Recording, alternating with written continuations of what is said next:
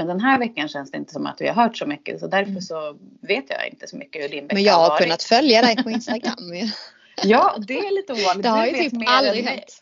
Nej, alltså. Det tycker jag är så himla coolt att du har kört Instagram den här veckan. Hur har det varit egentligen? Ja, nej men hur har det varit? Jag skrev ju till dig igår så här. Har du sett hur mycket jag har uppdaterat? Jag är så trött på mig själv nu alltså. Det måste alla andra också vara. Så det är ju mitt vanliga sånt där som kommer in då. Att å ena sidan så har jag tyckt att det har varit kul och lite lättare. Bara för att det är på vårt konto på Karriärsnack som ni gärna får följa om ni inte redan gör det. Då kändes det liksom så här, ja men det är lite lättare när jag får något att hänga upp det på som inte bara är jag själv. Sen har det ju ändå handlat om mig själv, men i alla fall. Så att det har varit liksom, ja men det har känts lite roligt och att det har funnits lite grejer sådär att posta. Men sen samtidigt direkt så bara får jag så här, herregud. Och så tänker jag, nej nu ska jag inte ta någon bild på mig själv, liksom, så jäkla egocentrerat. Och så försöker man hitta andra bilder och så bara, fast det blir också ganska tråkigt med bara bilder på annat. Nej nu måste jag nog ta en på mig själv. Hur kan man göra det? Så här, alltså mycket tankar faktiskt. Men jag har utmanat mig själv och när jag har suttit och ändå gjort någonting tänkt så här, kör bara ut det nu. Caroline skulle ha sagt, kör bara ut det nu. Så det har varit lite annorlunda. Alltså egentligen är det ju så att om vi då ska förklara lite för lyssnarna så har du ju kommit från att liksom, du har en lite annorlunda inställning egentligen kring sociala medier, kan man säga så? Eller lite så avig inställning, eller hur ska man förklara det? Jo. Lite jobbig inställning, eller nej inte jobbig inställning utan snarare att hela fenomenet är jobbigt för dig. Att så här, man ska promota sig själv liksom och sådär. Men du, en fråga bara, jag var så nyfiken i veckan. Har du använt filter? Har jag använt filter? Alltså du menar innan jag har lagt ut det i storyn? I liksom själva bildappen. Det har jag nog gjort på vissa, men sen använder jag ju de här filtrerna ibland som finns i stories också. Ja men det är ju filter. Ja, så jag har använt filter. Du har använt filter. Ja. Jag var så nyfiken på det för jag tyckte att det såg ut som det. För att det är nämligen så, kära lyssnare, att Jonna har varit så där lite innan att om vi lägger upp ett foto som är liksom för, jag kan inte säga filtrerat, men ni förstår vad jag menar. Retuscherat. De här som gör att det ser ut som att jag inte har en rynka mellan ögonen. Ja men exakt så. Jag har det alltid. Ja men jag förstår dig där. Att det är ju väldigt många som lägger ut och så är det filter på. Och sen när man träffar personen i verkliga livet så ser man, men herregud du ser helt annorlunda ut. Så jag kan också vara sådär anti det här med att jag vill inte se helt slät ut. Jag vill inte liksom, du vet, se annorlunda ut. Alltså så pass mycket. Men ibland är det ju trevligt att få sköna lite i varje fall. Så jag tyckte väl när jag kollade storiesen nu i veckan att det var något filter där ändå. Alltså. Så det var lite spännande utveckling. Ja, nej, men jag har nog alltid använt lite olika filter så här, som förhöjer färger och så. Och valt de som jag tycker att bilden ser lite finare ut. Eller att jag tycker att jag själv ser lite finare ut. Men det är just de här, du vet, som gör att man får en sån här blank finish. De här som kom lite från, tror jag, Snapchat från början. Där man liksom ser ut som en bebis i ansiktet. Det klarar jag inte riktigt. Då känner jag att det är lite för mycket fusk. Men det är ju verkligen så här, varför går gränsen där? Som att men det tror det var i Norge där de har lagstadgat att det måste stå om du har använt filter. Jag kan säga fel nu, men jag är nästan helt säker på att det var i Norge de har gjort det. Jag tycker det är skitbra. Gäller det då även så annonsering på stan typ? Här är en H&M-reklam. Vi har retuscherat hela bilden. Det tror jag inte. Jag skulle gissa att det är sociala medier. Alltså digitala sociala medier då. Det är ju för sig också sjukt orättvist. Varför ska företag få göra det men inte vi som privatpersoner? Jag vet inte hur det är, men jag tycker det verkar konstigt också. Det finns något upp ett plakat så bara rakt över så här. De har filter. Alltså det är jättemycket filter på den här modellen. Det är väl som med så här cigaretter och alkohol. Att liksom, ju så här, större och större märkningar som bara säger så här, allt det här är skit. Liksom. Här är en modeannons nu. Liksom. Fast bara så du vet så är allt fake. Hon har egentligen hängröv. Men... Det syns inte. Men du, okej, men jättespännande utveckling i alla fall. Du, en annan grej som har hänt, det har inte alls hänt mig i veckan, men jag har funderat på det. För jag tycker det är så sjukt intressant. Det är val i Tyskland snart. Jag tror det är om 2 dagar. Jag tror det är på söndag kanske. Och en person som jag har varit så himla imponerad över, det är Angela Merkel, är det förbundskansler det kallas i Tyskland. Ja, vi säger så. vi säger det, förbundskansler. Men det är hon som leder Tyskland helt enkelt. Hon har gjort det i 16 år. Ja, det är så hon har varit länge. med om så sjukt mycket diskriminering mot henne som kvinna. Alltså jag har läst sådana historier, män från olika länder som vägrar ta en i hand, vägrar liksom vara i samma rum, lagt jättemycket ner idiotiska kommentarer.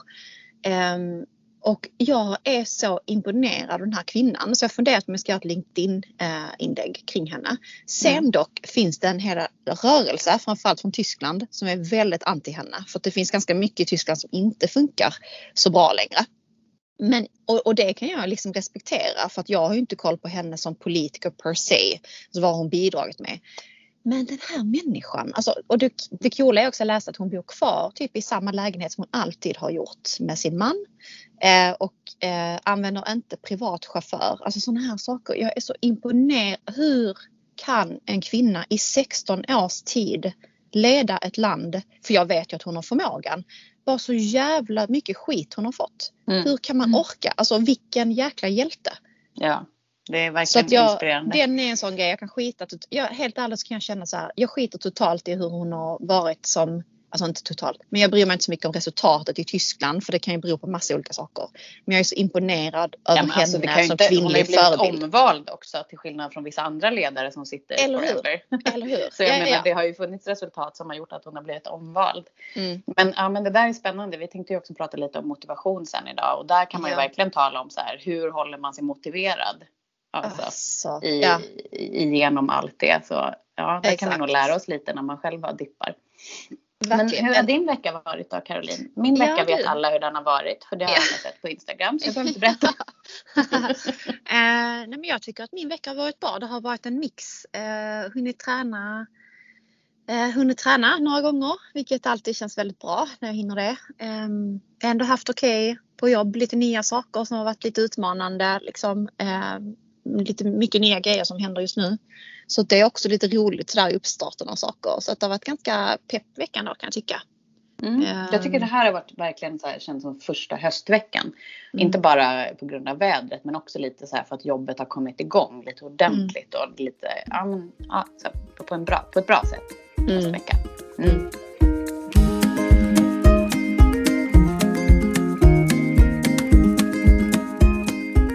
Men du, det här med motivation, för att jag har tänkt också kring det här med, det är fan inte lätt det här med motivation.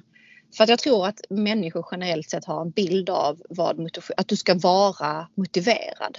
Det är typ och också att du själv alltid kan bestämma dig för att vara motiverad. Exakt. Och att så här, nej men du ska börja träna. Ja, du behöver, då är folk så, men jag är inte motiverad. Nej men vad fan. Det är ju inte det handlar om. Du hittar inte motivation på det sättet. Utan du hittar ju motivation av att du faktiskt utför och sen lyckas med någonting. Det är då du känner motivation. Motivation är ju en typ av, jag vet inte, det är kanske ingen känsla. Nu babblar jag lite här. Men, det är väl någon typ av drivkraft. Alltså för att det som jag har funderat över motivation den här veckan lite extra. Och jag funderar i och för sig ganska ofta över det. För att jag tycker att jag har lite dålig motivation själv.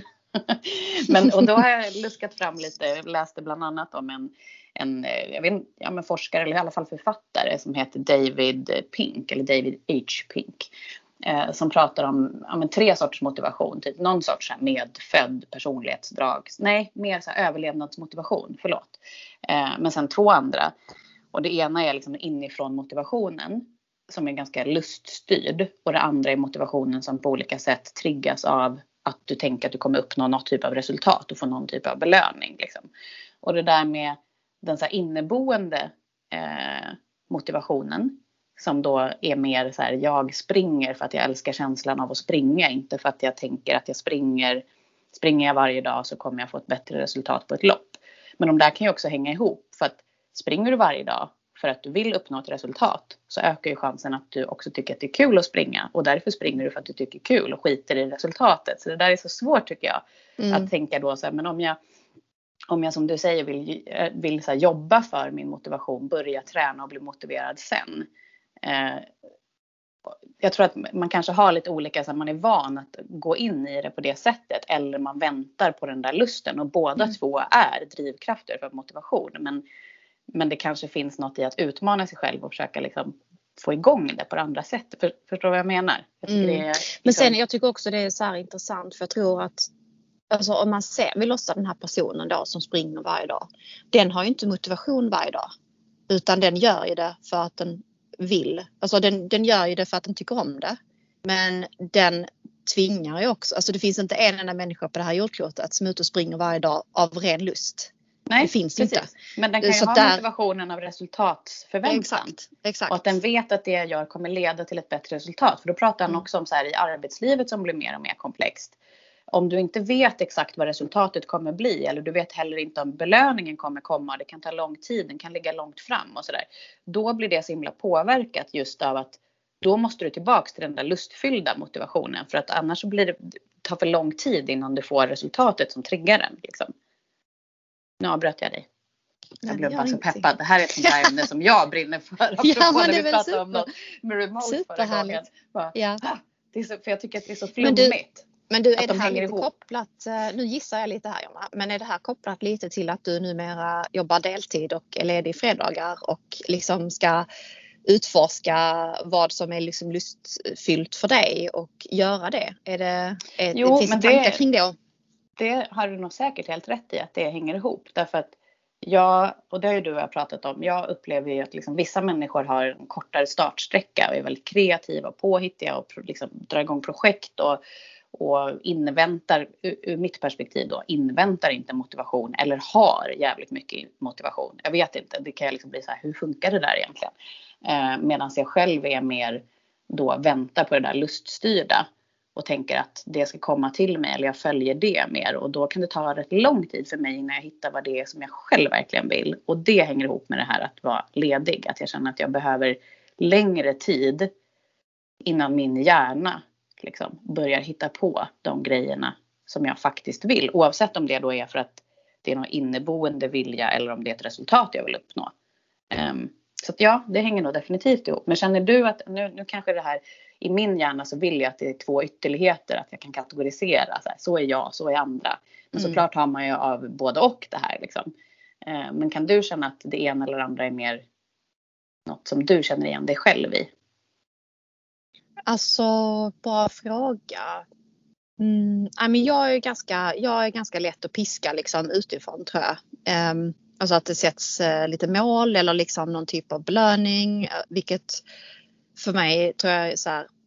Det är klart att pengar är viktigt. Men jag har aldrig blivit mer motiverad av en hög lön. Jag har aldrig känt så här, nu jävlar ska jag visa vad jag går för att jag har den här lönen. Så har jag liksom aldrig ens tänkt. Utan det känns mer som en så här basic grej för mig att jag ska ha en lön som funkar utifrån vad jag gör. Och den liksom arbetsbelastning jag har och sådär. Men jag gillar uppmärksamhet tror jag ändå. Jag gillar liksom när någon utifrån säger att det här gjorde du bra eller håller du på med detta här och att de är nyfikna kring det. Så det är ju något externt som ändå kommer utifrån.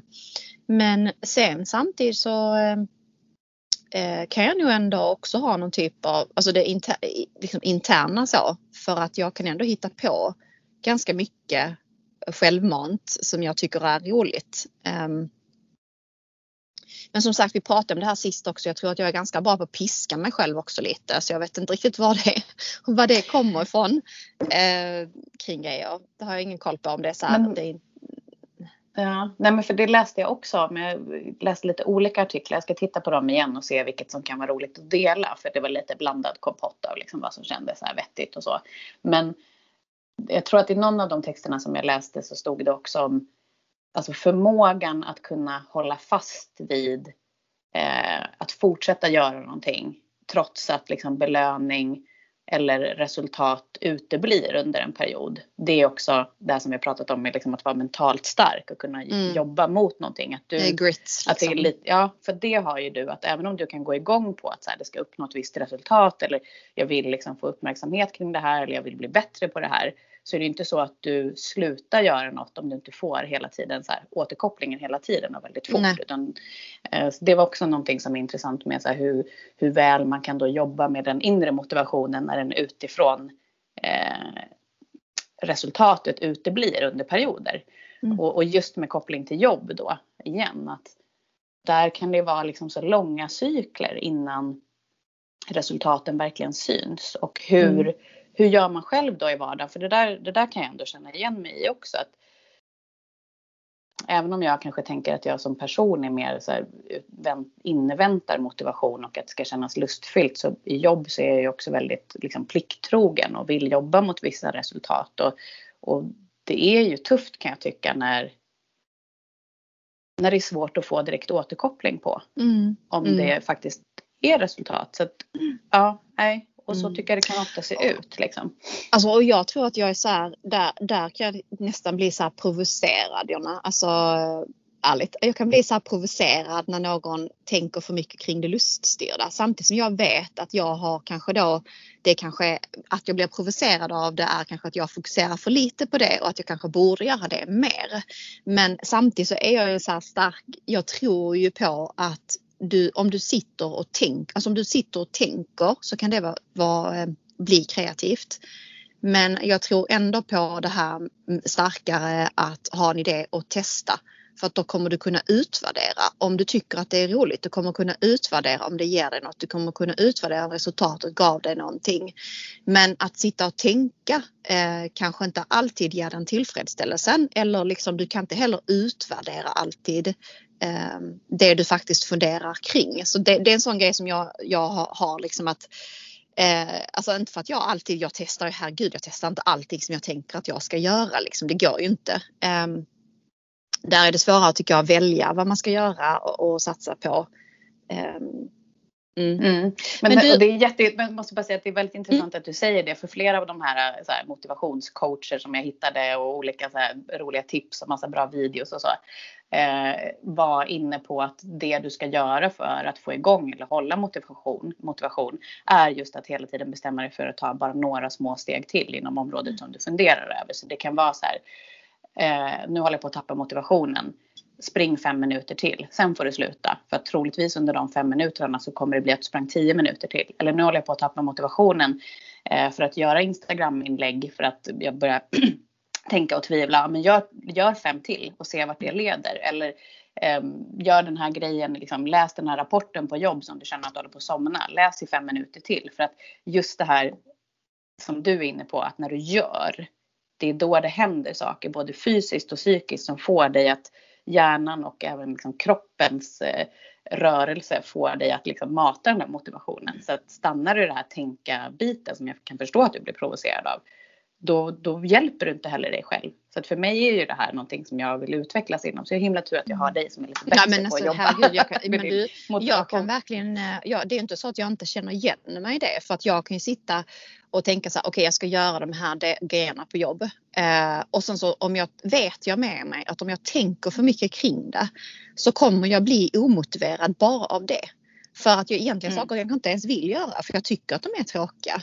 Men ju mer jag tänker kring det. Desto mer omotiverad blir jag på allt. För allt. Alltså det är som du vet när jag var tränare igår. Så var det jävligt jobbigt. Och det tycker jag är en ganska intressant process. Jag vet inte om man kan prata om motivation. En viss typ av motivation. Men liksom under träningspasset. Så har jag märkt så tydligt att när det är hård träning. Så kan du känna efter liksom du är mitt i träningspasset. Du är så jävla slut.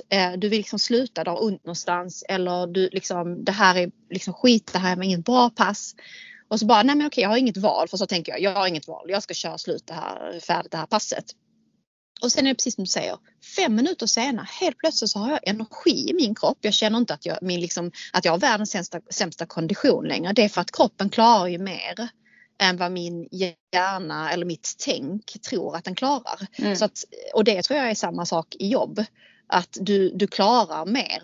Du klarar att bara göra de här sakerna. För att bara att göra tråkiga saker, bara det kan leda till att du är motiverad och tar det an något roligt. Ja men definitivt. Och det är så jäkla intressant. Men då är det så skönt med sådana där enkla tips tycker jag. För att jag har ändå tänkt och läst mycket om det här även tidigare. Och jag vet att jag lånade någon bok för något tag sedan som handlar om så här, hur man jobbar med motivation inom skolvärlden. För även om vi inte är där fortfarande så intresserar det mig mycket hur lärare jobbar. Hur man tar vara på elevers motivation. Barns motivation som också liksom ser så väldigt annorlunda ut mot senare i livet. Och allt vad det beror på och hänger ihop med. Både att såklart man mognar men också hur samhället är. Liksom där kan jag också prata i timmar känner jag. Men Men då är det så, då fastnar jag väldigt mycket i tänket kring motivation och börjar så här kategorisera, och så är jag och hur kan jag då, och då är det svårt att ändra sin personlighet. Men när det blir så där då, så här, men tänk alltid 5, vad du än gör, 5 till. Det är skittråkigt att svara mejl. Svara på 5 mejl till. Det är som sagt, spring 5 minuter till. Håll igång passet 5 minuter till. Läs 5 sidor till i boken som du läser. Eller läs 5 sidor. Du vill börja läsa men du orkar inte ta tag i en hel bok. Läs 5 sidor. Då, så här, 5. Jag ska se vart jag hittar det. Det är ett grymt bra tips tycker jag. Men är det inte roligt, Jonna, att vi så här ska typ lura hjärnan? Ja. Alltså vi tänker med hjärnan, men vi ska också lura vår hjärna. Ja. Så det är så här, vem fan lurar vi då liksom? Vi har inte 2 hjärnor liksom. Det är de olika delarna av hjärnan som håller på att lura varandra. Nu pekar jag så här på bakhuvudet och framloben. Och det är liksom, det är inte nog med att man ska kommunicera med sin omvärld liksom. Ens egna hjärna ska kommunicera med sina olika. Men du, sen tror jag också när det gäller motivation så är det så sjukt viktigt att på något sätt landa i vad är viktigt för mig. För att jag vet att till exempel för mig är det otroligt viktigt att jag känner att jag får lov att jobba med lite nya saker där jag behöver lära mig. Så att nu i veckan har vi haft kundmöte och det är ändå mitt liksom område så. Alltså vad vi jobbar med. Men jag har liksom ändå googlat för att jag går upp i det då. Och så blir jag väldigt intresserad. Och så läser jag mer och jag läser mer och jag läser mer. Och det är någonting som motiverar mig väldigt mycket. Att kunna liksom, jag är inte en person som kanske djupdyker, men jämförelsevis med vissa, men kanske jämfört med vissa, för att jag tycker ändå det är roligt att så hittar jag den här informationen, så hittar jag det här. Alltså där har jag en tendens att bara hitta, helt plötsligt har jag läst halvläst 100 artiklar så att jag liksom inte har koll. Men när jag gör det så är jag inne i ett flow och glömmer bort tiden och känner mig väldigt motiverad, och dessutom känner jag mig tillfredsställd i efterhand. Jag lyssnade på en föreläsning som vi hade internt av en hjärnexpert och hon är fantastisk att följa på LinkedIn. Jag kommer inte på vad hon heter, Anna Tobelius någonting, men det kan vi skriva om också, eller så kan ni bara skriva till oss helt enkelt så tipsar vi. I varje fall, men hon pratade om det här med hjärnan, att för att få de rätta liksom effekterna i kroppen så ska man göra saker man vet att man i långa loppet är nöjd med. Du ska göra saker idag som du vet att när du tänker på dem imorgon så är du nöjd med dem. Så vi säger att, och till exempel en sak som jag är sjukt onöjd av mig själv när jag haft en sån dag, det är att jag på morgonen vet vad som är viktigast.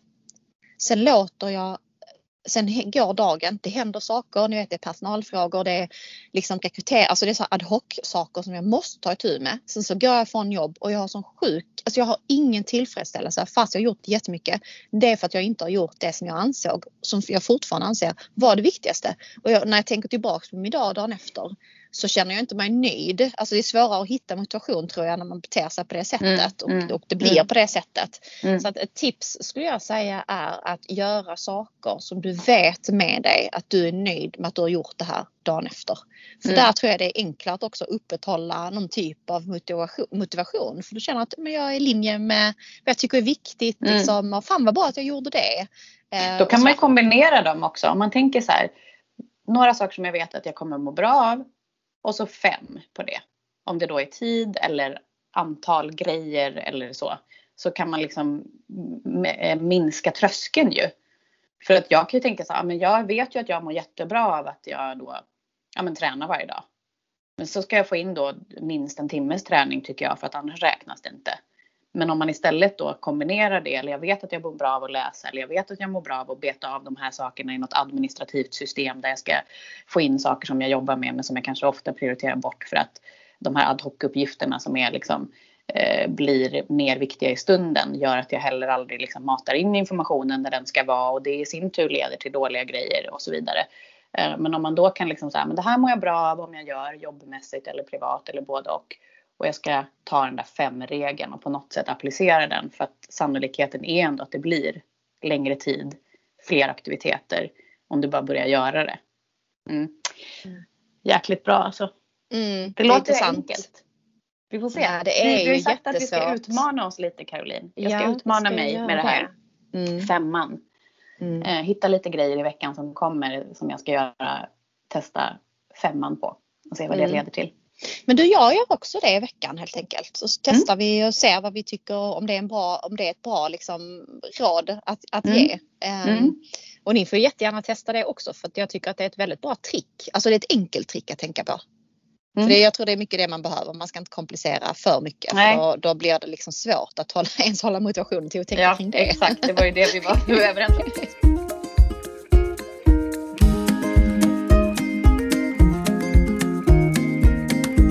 Någonting som ändå är lite så här brygga med motivation, som vi hade fått en fråga om också. Det är ju alltså motiverad på jobb, eller man söker nytt jobb för att man vill vara motiverad, man vill gilla ett nytt jobb.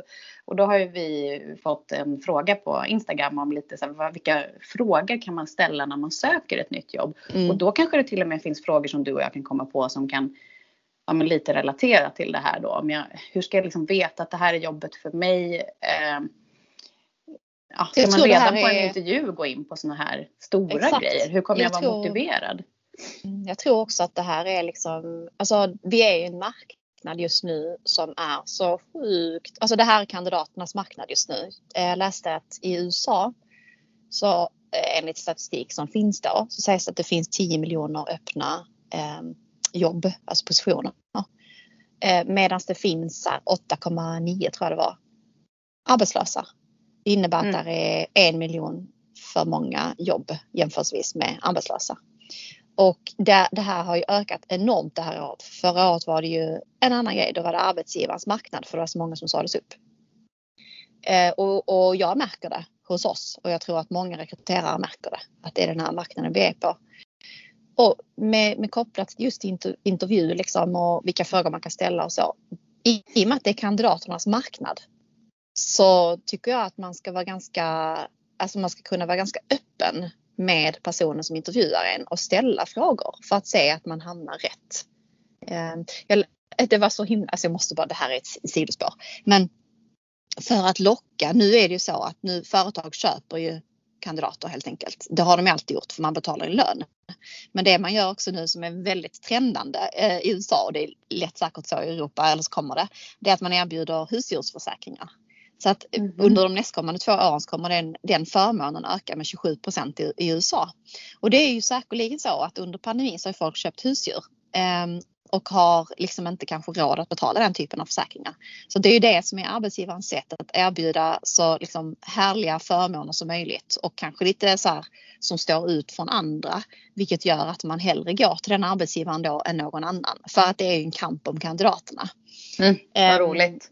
Eller hur? Så att för det har jag ju faktiskt aldrig hört som ett tips på typ någonting man kan ta upp i till exempel en löneförhandling. Att säga, det är pensionsspar hit och dit och försäkringar kanske för en själv och semesterdagar. Men så här, då vill jag ha försäkring för mina djur också.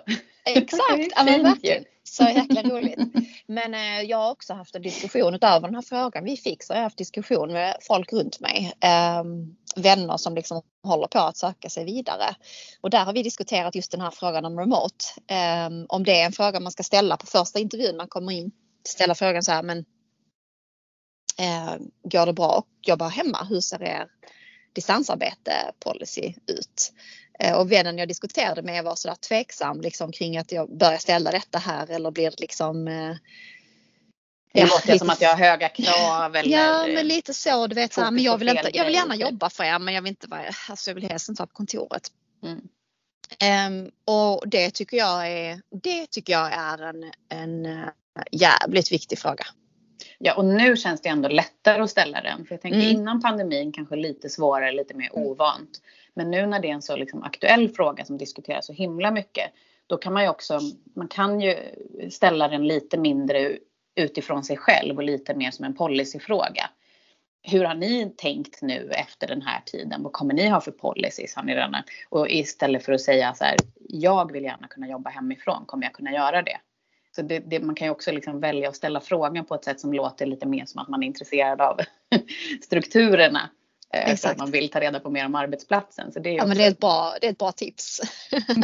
Men oavsett det så är det ju ändå rimligt att fråga nu. Om man gör det väldigt tydligt för sig själv. Ja, för att jag tänker att det kan också vara dealbreaker för många. Så då är det ganska viktigt att man ställer den frågan så man inte går in i en anställning. Och så märker man att det här liksom rimmar inte alls med hur jag tänker att mitt liv ska se ut. Men jag tror också att någonting som jag har varit dålig på, kan jag säga sådär historiskt, det är att liksom, för det första ställa frågan om jag får lov att prata med fler ur teamet eller anställda. Alltså innan. Så att jag kan kontakta. Ja, alltså innan jag signar någonting eller kommit kanske för långt i processen. Bara höra liksom, men det finns det någon som jag kan bara ta en virtuell fika med liksom. Bara ställa lite frågor, för jag tror att man får ju inte, du får ju en ännu mer sann bild av hur det funkar på bolaget om du pratar med någon anställd. Och en annan grej som jag också har varit dålig på, kan jag säga, är att utvärdera chefen. Hur menar du då? Nu hade jag i och för sig en följdfråga på din första där, men den får jag försöka komma ihåg. Men vi kör den först. Ja, okej. Nu ska vi komma ihåg 2 frågor. Jag tänkte på det där med att be få träffa andra, som jag tycker är ett skitbra tips, och jag har nog aldrig gjort det själv. Men det som annars ofta kan hända i en rekryteringsprocess, det är ju att arbetsgivaren säger så här: du ska få träffa andra i teamet, för att de vill ju få en bild av dig och vara med i beslutsprocessen. Men det är en helt annan situation, för då känner du ju att du blir utvärderad igen. Då kommer du inte, så att om du själv förekommer det och säger att jag skulle gärna vilja träffa andra i teamet, ställa lite öppna frågor för att få en bredare bild av vad det här är för en arbetsplats. Då är det ju du som har initierat samtalet, så du har liksom en annan position i det. Plus att de här personerna förhoppningsvis får ett bra intryck av en, som då i sin tur kommer påverka beslutsprocessen positivt om det nu är en match. Så att det blir liksom mindre av att bli utvärderad av arbetsplatsen och mer jämlikt om man gör på det sätt som du tipsar om. Så det tycker jag är skitbra tips. Men sen var det där med att utvärdera chefen. Hur ska man göra det? Men det är en jättebra fråga. För att alltså först och främst så tror jag att man ska komma ihåg och ställa lite frågor. Ta med sig lite frågor in i intervjun. Som handlar om ledarskap. Fråga chefen liksom, när du har haft en jobbig situation med en anställd, liksom, hur har du agerat? Eller man kan ju alltid ställa sån, vad är dina styrkor, vad är dina svagheter? Det kan man ju alltid ställa. Det kan man ju glida runt lite kanske. Men, eller man kan ställa så här: vad tycker du är det roligaste med att vara chef? Vad tycker du är det jobbigaste med att vara chef? Hur liksom, men lite sådana frågor. Det är skitbra. Alltså det är så tydligt att du är så van vid de här liksom situationerna. Det låter självklart när du säger det. Jag har aldrig tänkt så. Och att komma som kandidat och också ha lite case. För att det är väldigt vanligt åt andra hållet. Så här får du några case. Hur skulle du agera i en sån här kundsituation, situation med en kollega, vad det nu är för jobb man söker. Men såklart kan man ju säga detsamma själv. Så man ska ju bli inspirerad. Man kan ju bli inspirerad av de frågor man blir ställd, alltså som man själv får till sig. Om man tycker att det här var ju jävligt svårt att svara på men relevant, så kan man ju använda den frågan själv i ett annat sammanhang då, fast åt andra hållet liksom. Sen så tror jag också att en annan grej som det är inte speciellt vanligt, det händer i Sverige nu, men man kan ju också ta referens på chefen.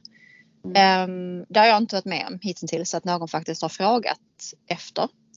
Det är lite samma sak egentligen som att antingen att man pratar med någon i teamet, men det kan också vara en annan referens man får på chefen. Den kan jag känna, den är lite tricky, för att det är alltid det här med att jag tror att tidigare har det funnits en mer liksom maktbalans från arbetsgivarens perspektiv. Så att om du uppfattas som minsta lilla jobbig, så att säga inom citationstecken, att du ifrågasätter för mycket eller ställer för mycket krav redan i intervjuprocessen, då tänker man liksom, då kan man tänka att det här kommer bli en jobbig anställd. Så är det ju.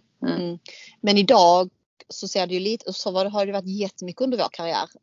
Men idag ser det ju lite, i och med att det är kandidaternas marknad och det är en ny generation som kommer, där det önskas väldigt transparens. Som också är vana att ställa krav och kolla på sina rättigheter. Där skolan ju har gjort ett helt annat jobb faktiskt. Ja, med en generation, ett bra jobb, men som gör det utmanande för arbetsgivare. Ja. Och så det är också ett sätt, men jag tror jag skulle väl ändå rekommendera att ställa lite frågor kring ledarskap, hur chefen agerar och hur de ser på saker och sådär. Och man behöver inte ställa det som att man ställer så här: vad tycker du om det? Så sitter man liksom så här, bara stirrar på chefen, utan det visar ju ett stort intresse också. Det visar ett stort intresse, och jag kan säga det att alltså, som rekryterare och chef så tycker jag det är jätteroligt att få sådana. Sen gillar jag att prata med mig själv. Det kanske är det handlar om i sig. Men jag tycker det är lite roligt att sitta där och så får man frågor så där man själv behöver tänka till. Då tänker jag direkt så här: den här personen har tänkt till. Ja, men då så det är får man ju viktigt. lite prov på samarbete även där i situationen. Nu Ja. blir det ju någonting vi båda tänker och funderar och resonerar kring. Inte en som gör det och den andra som liksom lyssnar och värderar. Men du, nu kommer jag att tänka på, tycker du att det finns någon fråga som man absolut inte kan ställa? Eller finns det någon fråga du har fått någon gång som du bara så här, alltså, det här kan man faktiskt inte fråga. Det är inte okej. Eller liksom. Som kandidat då menar jag. Inte som arbetsgivare. För där finns det som du sa frågor man inte får ställa. Jag har inte fått. Jag tror inte, jag har inte. Nej, exakt som du säger. Som arbetsgivare så finns det ändå riktlinjer liksom. Men nej, jag har nog inte fått en fråga från en kandidat som jag har liksom känt att det här är ett varningstecken. Däremot så handlar det ju mer om hur de berättar sin bakgrund som kan kännas som ett varningstecken. Men det behöver vi inte gå in på i det här avsnittet kanske. Nej. Men för det vill jag inte heller jag tycker att det vill jag inte heller kanske, tror jag, vet inte riktigt prata om. För att jag tycker att folk ska vara transparenta på den nivån de själv vill vara transparenta. Och att det är viktigt att gå in med hela sig själv i en intervju. Men sen är det väl ändå lite kopplat tillbaka till den här frågan då. Så här, kan man eller som du hade också pratat med folk i ditt nätverk om. Så här, men kan man fråga om det här med remote jobb eller sådär. Och det finns väl ändå någonting i det där. För nu sa jag så här, men det känns ju enkelt nu för att det är en så aktuell fråga. Fast det finns ju någonting i det där med att ställa frågor som visar på ett lite för, liksom, egoistiskt perspektiv. Som man kanske ändå ska akta sig lite för. Det är klart att det är viktigt att berätta vad som är viktigt för mig och kunna ställa de frågorna. Men om man verkar som att man är väldigt mycket mer ute efter hur ska det här bli för mig. Än att man faktiskt också vill bidra i, liksom i en grupp, ett sammanhang. Så kanske inte det är så positivt, tänker jag. Utan... Nej, jag tror där har du helt rätt. Jag tror ändå att man ska vara liksom ändå tydlig med att ställa frågor kring det som är viktigt för en själv. Samtidigt som man ska ha i åtanke att det här är ett företag och de har det på ett visst sätt. Och hur kan vi mötas? Jag tror att har man den inställningen så kan man ställa de flesta frågor. Man tänker att liksom, jag vill ju bidra i ett bolag. Så har jag vissa delar som är viktiga för mig. Så låt oss diskutera det. Lite så. Jag tror att inställningen är det viktigaste. Så att om man får ett visst svar av liksom företaget så kanske man bara liksom diskuterar det mer än att visa stenhårt. Om inte det är så att det är ett superhårt krav för en själv. Och jag menar, herregud, liksom, är man utvecklare och het på marknaden så kan man typ göra vad man vill nästan, har jag märkt. Ja. Men det är ändå det är bra liksom. Man ska ta in sig hela sig själv. Ta med frågor om chefen kommer vara så jävla viktig för dig på ett bolag. Det är liksom, visar alla undersökningar. Det viktigaste är vem som är din chef i din egen utveckling. Ställ frågor till den personen. Prata med personen. Men där är det väl också ofta så, Caroline, att det är inte alls säkert att du träffar chefen. I alla fall inte förrän en bit in i processen. Och vissa rekryteringar sker ju nästan helt utan det. Så hur ska man göra då? Eller liksom, har man rätt att ställa krav på det? Chefen. Alltså ta ett jobb där man inte får lov att träffa chefen. Nej. Vad gör den chefen om inte den det kanske inte är så vanligt att man aldrig får träffa den. Men att man träffar den ganska sent i processen kan ju också vara problematiskt. Man kan ju förstå att det är så. Särskilt på stora bolag med jättemånga rekryteringar. Men samtidigt så känns det också som väldigt mycket slöseri på tid för både rekryterare och arbetsgivare och kandidat om det kommer för sent. Apropå som du säger att det är så himla viktigt för hur du kommer att trivas och vara motiverad och leverera resultat och allt det. Så att man kanske ska vara lite vaksam på hur lång tid det tar i alla fall innan man får komma till det. Eller ställa krav på det då. Ja men exakt, det kan man ju vara. Och sen som du säger så vet man ju med sig att större bolag kan det vara på det sättet. Sen har de farmor och farfars intervju och etc. Så att det är ju så här oftast ganska långa processer. Vad sa du? Farmor och farfars intervju? Ja, men farfars intervju har de ju oftast på stora bolag. Jag vet inte vad det är. Vad är det? Nej, kommer till det. Man säger, alltså oftast har de kallat det farfars intervju. Men det betyder ju då att chefens chef är en man. Så att det innebär att liksom chefens chef är en farfars intervju. Om man då är lite modern, om man är ett storbolag kallar man det också farmor-intervju. För att det är så här, det här är lite småsjukt faktiskt. Men fadern är din chef och farfadern är din chefschef. Ja, Och vad är då en farfars intervju? Att den där, min chef träffar mig. Ja, exakt. Så är det ofta på storbolag. Så att när Gud, det hade jag aldrig hört talas om. Nu känner jag mig sådär igen som att jag har haft huvudet. Men alltså det behöver man ju överhuvudtaget inte veta förrän man är där, tänker jag. Nej, men det var väldigt spännande. Alltid roligt när det bara så när jag var i process för ett storbolag, då tog ju processen alltså från första snacket till liksom att jag började min första dag. Det var väl typ 9 månader tror jag. Något sånt där. Så det kan ju ta sin del tid. Men då var det ju chef för HR och etc. Och sen så var det farfars intervju. Och sen så fick man även träffa någon i teamet. Så att det är ju alltså det är gedigna rekryteringsprocesser. Går lite snabbare med det jag jobbar i. Men det Där ställer vi alla viktiga frågor i telefonintervjun. Också kring lön. För det är också en sån grej jag kan säga till er. Att om söker ni jobb, se till att du har koll på vilken lön du ser när det bara är telefonintervju. För att jag ställer en fråga i varje fall. För att har man helt olika syn på lön så är det ingen mening att ta en intervju. Nej, och det är nog också lite en kulturfråga och faktiskt något som kan kännas ovant för många. Jag vet inte om jag skulle tycka att, fast du säger att det skulle vara jättelätt att ta upp det i första samtalet. Nej, jag tänker mer att det är rekryterarens ansvar att ställa den frågan, kan jag tycka egentligen. Men jag hade inte känt mig dugg obekväm som rekryterare om någon ställer frågan i telefonintervjuer själva. Hur ser lönen ut? Alltså det hade jag känt mig fullt bekväm i. Ja, det är verkligen rimligt. Så det är man vill inte slösa folks tid och man vill inte heller slösa sin egen tid. Så att varför göra det? Nej, och där har du ju någonting om man då ska ha någon princip att gå efter när man ska försöka fundera om man förbereder frågor inför att man ska gå på en intervju. Vad kan jag fråga och vad ska jag inte fråga? Att det som är, som du sa innan, det som är riktigt viktigt och som är dealbreakers, se till att få dem checkade tidigt för alla skull. Liksom. Och sen så också kan jag tycka så här att om du har 3 frågor som är så jäkla viktiga för dig att ställa, till exempel det här med distansarbete. Kom också på lite andra frågor så inte det väger över för mycket bara i ditt kravtänk. Utan ställa även frågor som är så här nyfiket på bolaget. Alltså vi vill säga vad det nu kan vara liksom. Men hur jobbar ni med er projektprocess? Hur ser den ut? Så att man liksom visar nyfikenhet som du sa. Att man inte bara har det här egocentrisk. Alltså, Jonna hjälp. Egocentriskt. Eget eller egencentrerade perspektivet. Du är ju svensklärare, eller hur? Ja, säg inte det. Vi hade för jag vet inte. Jag kan inte svara.